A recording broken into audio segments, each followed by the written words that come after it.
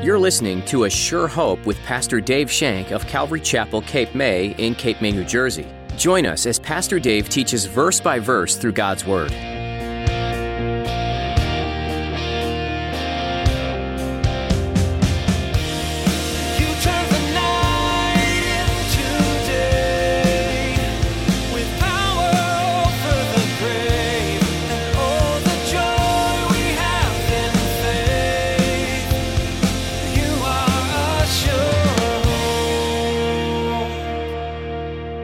Have you found the refuge that you need by connecting with Jesus, our Lord and Savior? He wants to treat you just like He treated the woman.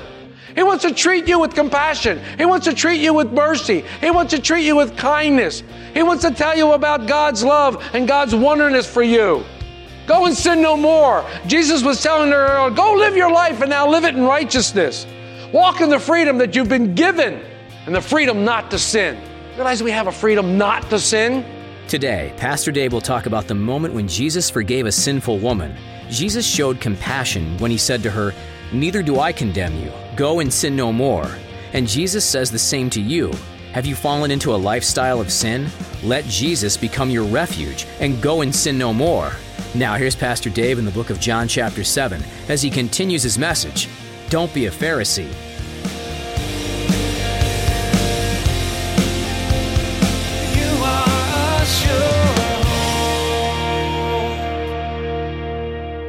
Let's look at verses 5b to 6a. But what do you say? This they said, testing Him, that they might have something of which to accuse Him. It was a trap. They had laid this trap for Jesus. Come on in, said the spider to the fly. They laid this trap out there, hoping Jesus would walk into a compromising position. They laid this trap out surprisingly. They tried to force Jesus into taking one of two positions. If He agreed with the law, the people would question, wait a minute, does He still sympathize with publicans and sinners? How could He sympathize with them? He just agreed with the law. On the other hand, if He didn't agree with the law, then He was a lawbreaker, and breaking the Mosaic covenant, guess what? They could stone Him. They could stone Him. What I love about this is you got to study verbiage and you got to study Greek. You got to study the various languages. It's pretty cool. The verbiage here signifies that they repeatedly ask Him, what are you going to do, huh? What are you going to do? What are you going to do? Hey, what are you going to do? What are you going to do? What are you going to do, Jesus? Come on. What are you going to do? We need an answer here. What's going on? They prodded Him, almost badgering Him for an answer, forcing Him to commit. See, another part about a Pharisee, they always push their agenda to the point of being obnoxious. Because the Pharisee can never be wrong in his own eyes. These Pharisees had malice in their hearts to the point of hatred. They had absolutely no desire for righteousness, only to keep the law. The law had been broken. We got to keep the law. If they really wanted to clean up morality in Jerusalem, they should have started with themselves. I mean, we preach against sin. We preach against hatred. We preach against all sorts of evils that are in God's Word. But judgment begins in the house of God.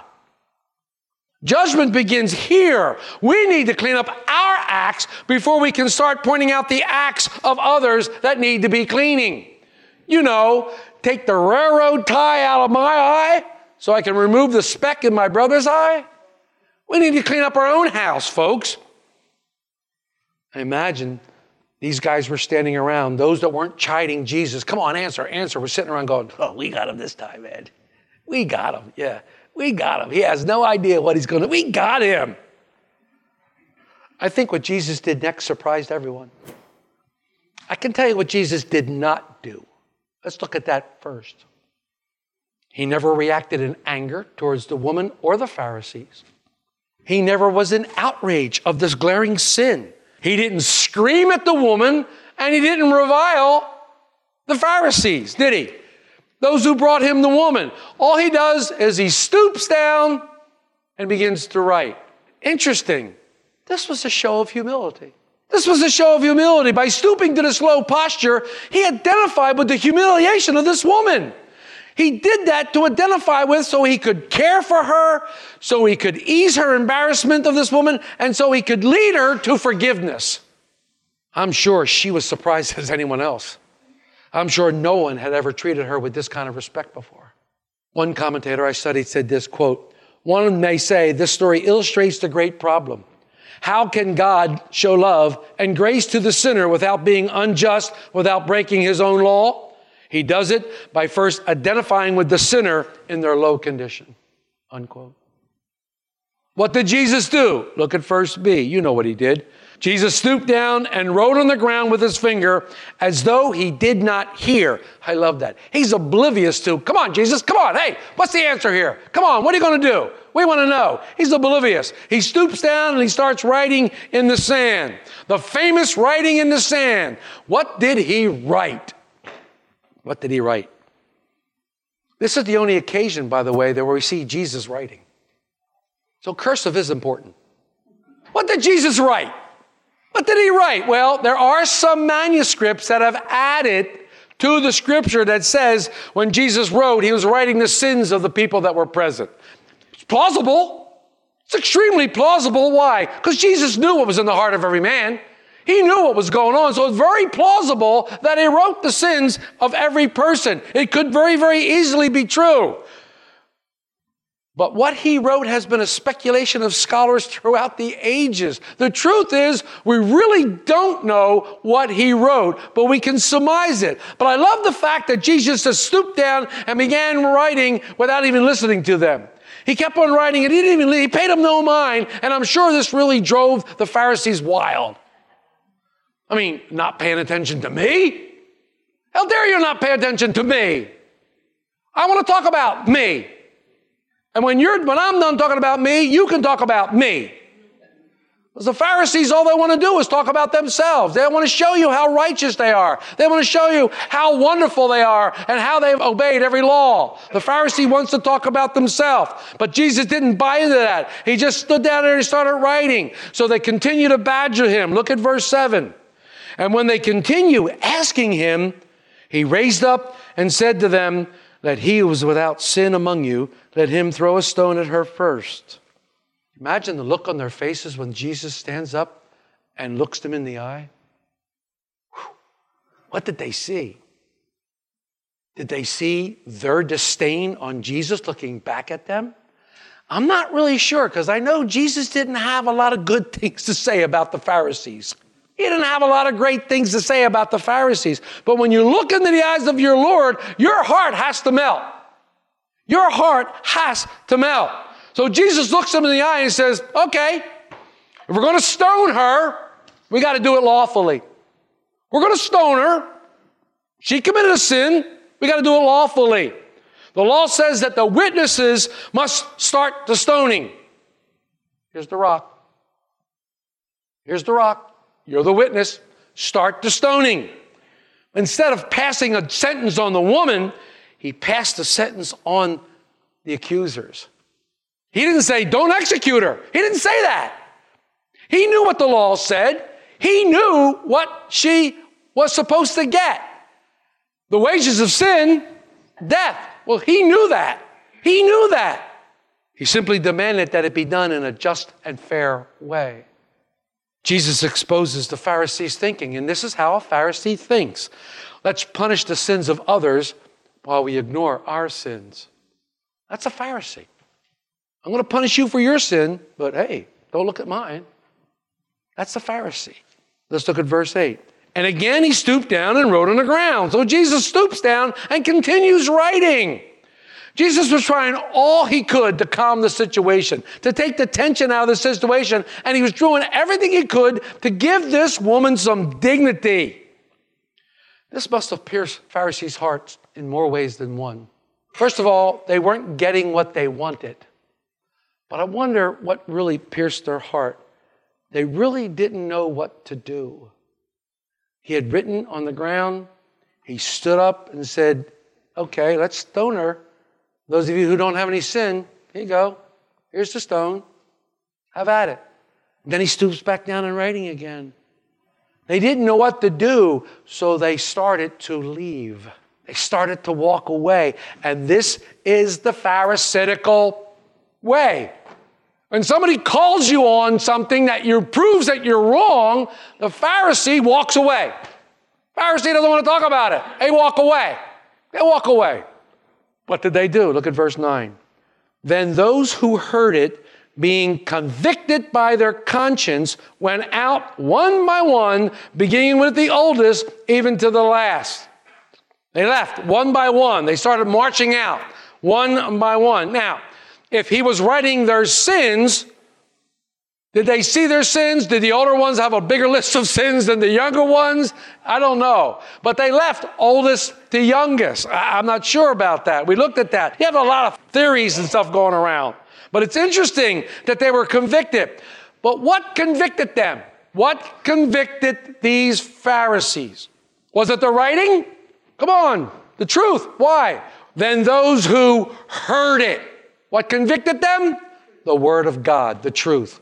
The Word of God convicted them. They didn't leave because of the writing on the sand. All they had to do was take their foot and that would be gone.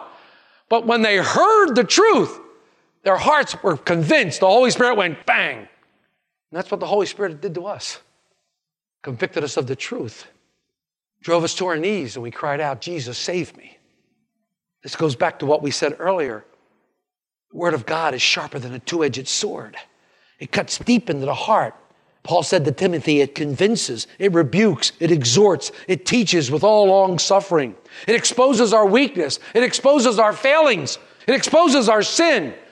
Paul tells Timothy it's profitable for doctrine, reproof, for correction of a righteous person, instruction for righteousness. They heard God speak and in their heads and they were convicted. So they said, oh, we're out of here. They went.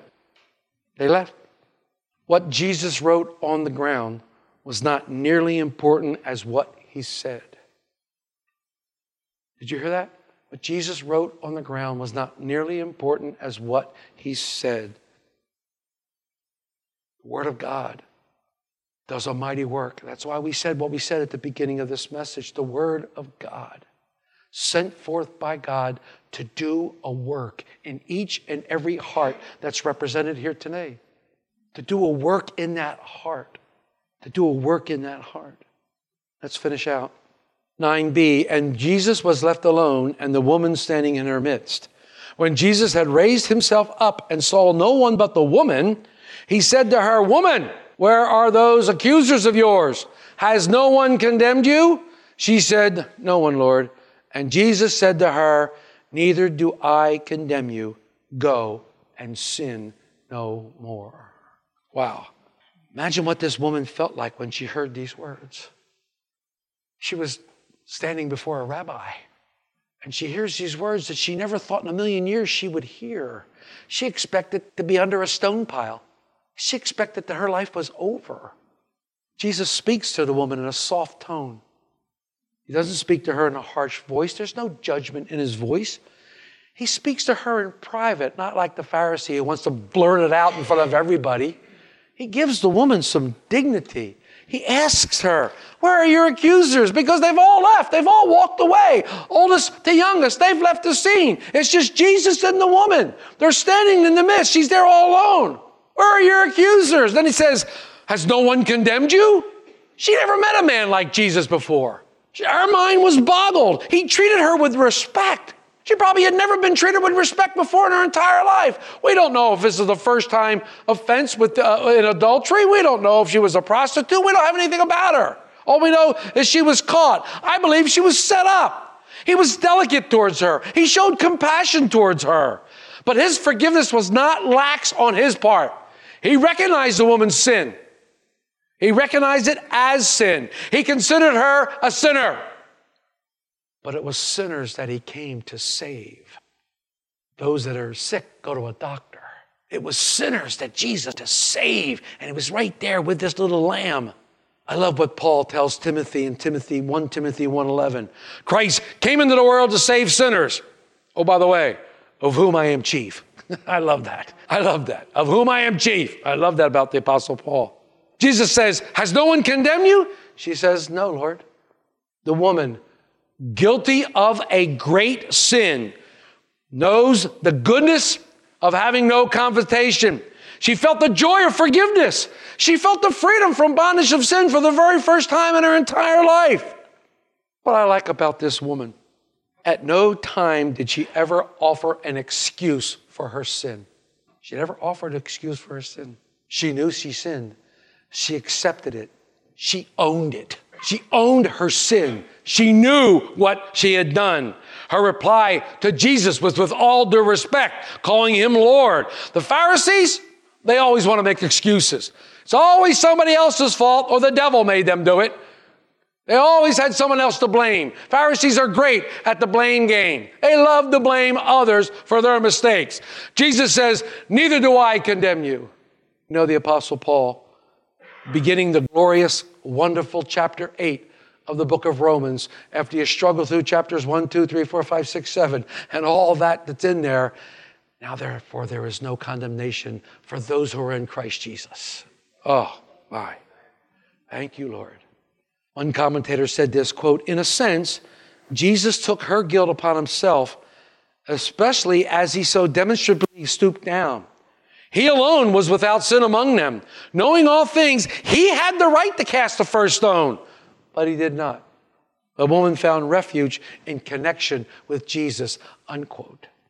Have you found refuge by connecting with Jesus today? Have you found the refuge that you need by connecting with Jesus, our Lord and Savior? He wants to treat you just like he treated the woman. He wants to treat you with compassion. He wants to treat you with mercy. He wants to treat you with kindness. He wants to tell you about God's love and God's wonderness for you.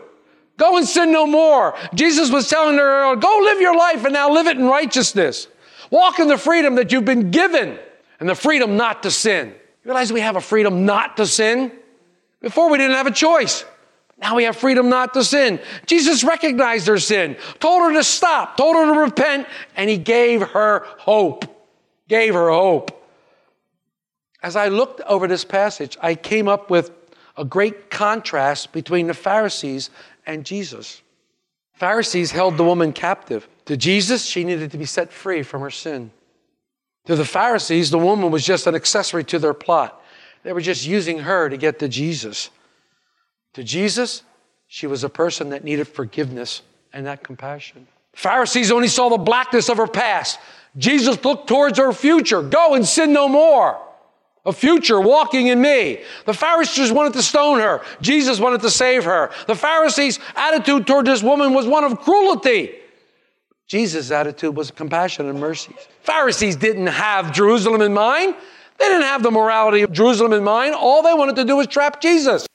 Jesus had not only Israel, but the entire world on his mind and wanted to save them all, even the Pharisees. Even the Pharisees. Pharisees had no right to stone the woman because they too were sinners. Jesus, who was sinless, forgave, taking her sins upon himself at the cross.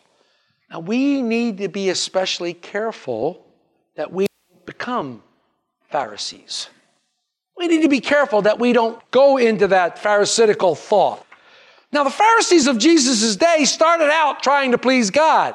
They began in a day when Israel was deeply tainted with immorality and unrighteousness, and somebody needed to stand in the gap. The Pharisees filled that gap for a time of need. And in an era where many Jews had abandoned the rules of God, the Pharisees, like prophets, brought the rules back for people to know. They pointed people back to the Mosaic law. They pointed people back to the obedience of God's law. They wanted everyone to obey God's commands. And when things didn't become quite clear, they stepped in and they wrote clarifications called the Talmud and the Mishnah. They wrote clarifications on what the law meant. And they didn't miss anything. They were equivalent to the modern day churchgoer who seriously wants to please Jesus, but goes about it in a legalistic way. The Pharisees were the religious people of that day, and they took their faith seriously. And anytime people take their faith seriously, they can step over from a line from pleasing God to disobeying him by becoming one of the Pharisees. We want to be careful we don't become a Pharisee. I want to stress you is that the Pharisees didn't start out trying to make God angry. Pharisees didn't wake up one morning, have a meeting and go, okay, guys, what can we do to really make God mad? They didn't do that. But they did make him angry. Why did they make him angry? What did they do that was so wrong that made God angry at them? Jesus rails at them. Read Matthew 23. Jesus rails at the Pharisees. He rails at them. I came up with 3 things as we wrap this up. Number one, rules became more important than the people. Their rules became more important than the people. The traditions of men became more important than the Word of God. They lost the Word of God, and they started to follow their rules above the Word of God. The Pharisees' agenda, number two, the Pharisees' agenda was more important than God's agenda. Their agenda was best. And number three, they believed that their personal sins could be covered up as long as they kept their own rules. And even though the Pharisees may have gotten most of the rules right, they had no love for others. They had no love for others. Paul makes note of this not loving in 1 Corinthians 13 at verse 1. Though I speak with the voice of tongues and angels and have not love, I become like sounding brass or clanging cymbals. And I thought that I give the gift of prophecy and understand all mysteries and all knowledge. And though I have faith so that I could remove mountains, but I have not love, I have nothing. And though I bestow all my goods to the poor, and though I give my body to be burned, but have not love, it profits me nothing. This is the Pharisaical way. They did everything without love. Everything was done self-satisfying, self-seeking. It was all about them. The last point I want to make about Pharisees. Some of us hate the concept of a Pharisaical law so badly that we go into a different direction. We go completely different direction. We hate the moral police, the morals police. We hate them. It offends us when anyone would take a stand for morality, and we feel uncomfortable about it. Usually we get upset when the Christian tries to explain why abortion or homosexuality is wrong. So they quote Jesus, "Judge not, lest you be judged." Or they quote, "He who without sin cast the first stone." They quote that to you. They're trying to imply that Jesus never taught us to judge sin, and that's wrong. They're trying to say that we never are supposed to take a stand against immorality in the world, and that's wrong. They hate the idea of the morals police. Look back in the Old Testament. Go back to the Old Testament. What do you think Isaiah, Jeremiah, Hosea, and Malachi did? What do you think they did? They were telling people about their sins, and they were warning them that their sins were going to bring forth God's judgment. But unlike the Pharisees, the prophets did it and took no pleasure in confronting the people's sins and declaring God. The Pharisees took great pleasure in pointing out your sin. They took great pleasure in pointing out your sin. Jeremiah is known as the weeping prophet. He's known as the weeping prophet because he was in tears all the time, showing Israel their sin. By contrast, the Pharisee would just tell you, "Hey, you're going to hell." And he would be glad he did it. He would be happy that you're going to hell. He would be happy and excited about that. Don't be a Pharisee. Don't follow the Pharisaical way. Don't be a Pharisee. We gave out a list here. And remember one thing. Remember this, and this is how we're going to close today. Jesus went to the cross for the Pharisee and all of us. Jesus went to the cross for the Pharisee and all of us. We must ever be careful that we don't become a Pharisee. You are a sure hope. The book of John covers Jesus' life and ministry here on earth, but the book begins long before Jesus was born in a manger. He existed with God the Father from the start. So many other religions have some figure they look to or commemorate, but none of those mere men accomplished what Jesus did. Jesus came as a man and died, but then he came back to life because he's God. No other man can claim that remarkable feat. Only God could do this, and therefore, the only true one to follow is Jesus. What might be holding you back today in believing all that God says he is and does? If you have some questions you'd like answered, we'd be happy to try and answer these questions or pray with you about what's weighing on your heart. Please don't hesitate to call us at 609-884-5821. Again, that number is 609-884-5821. Keep looking to Scripture for answers and know that we care about the journey you're on.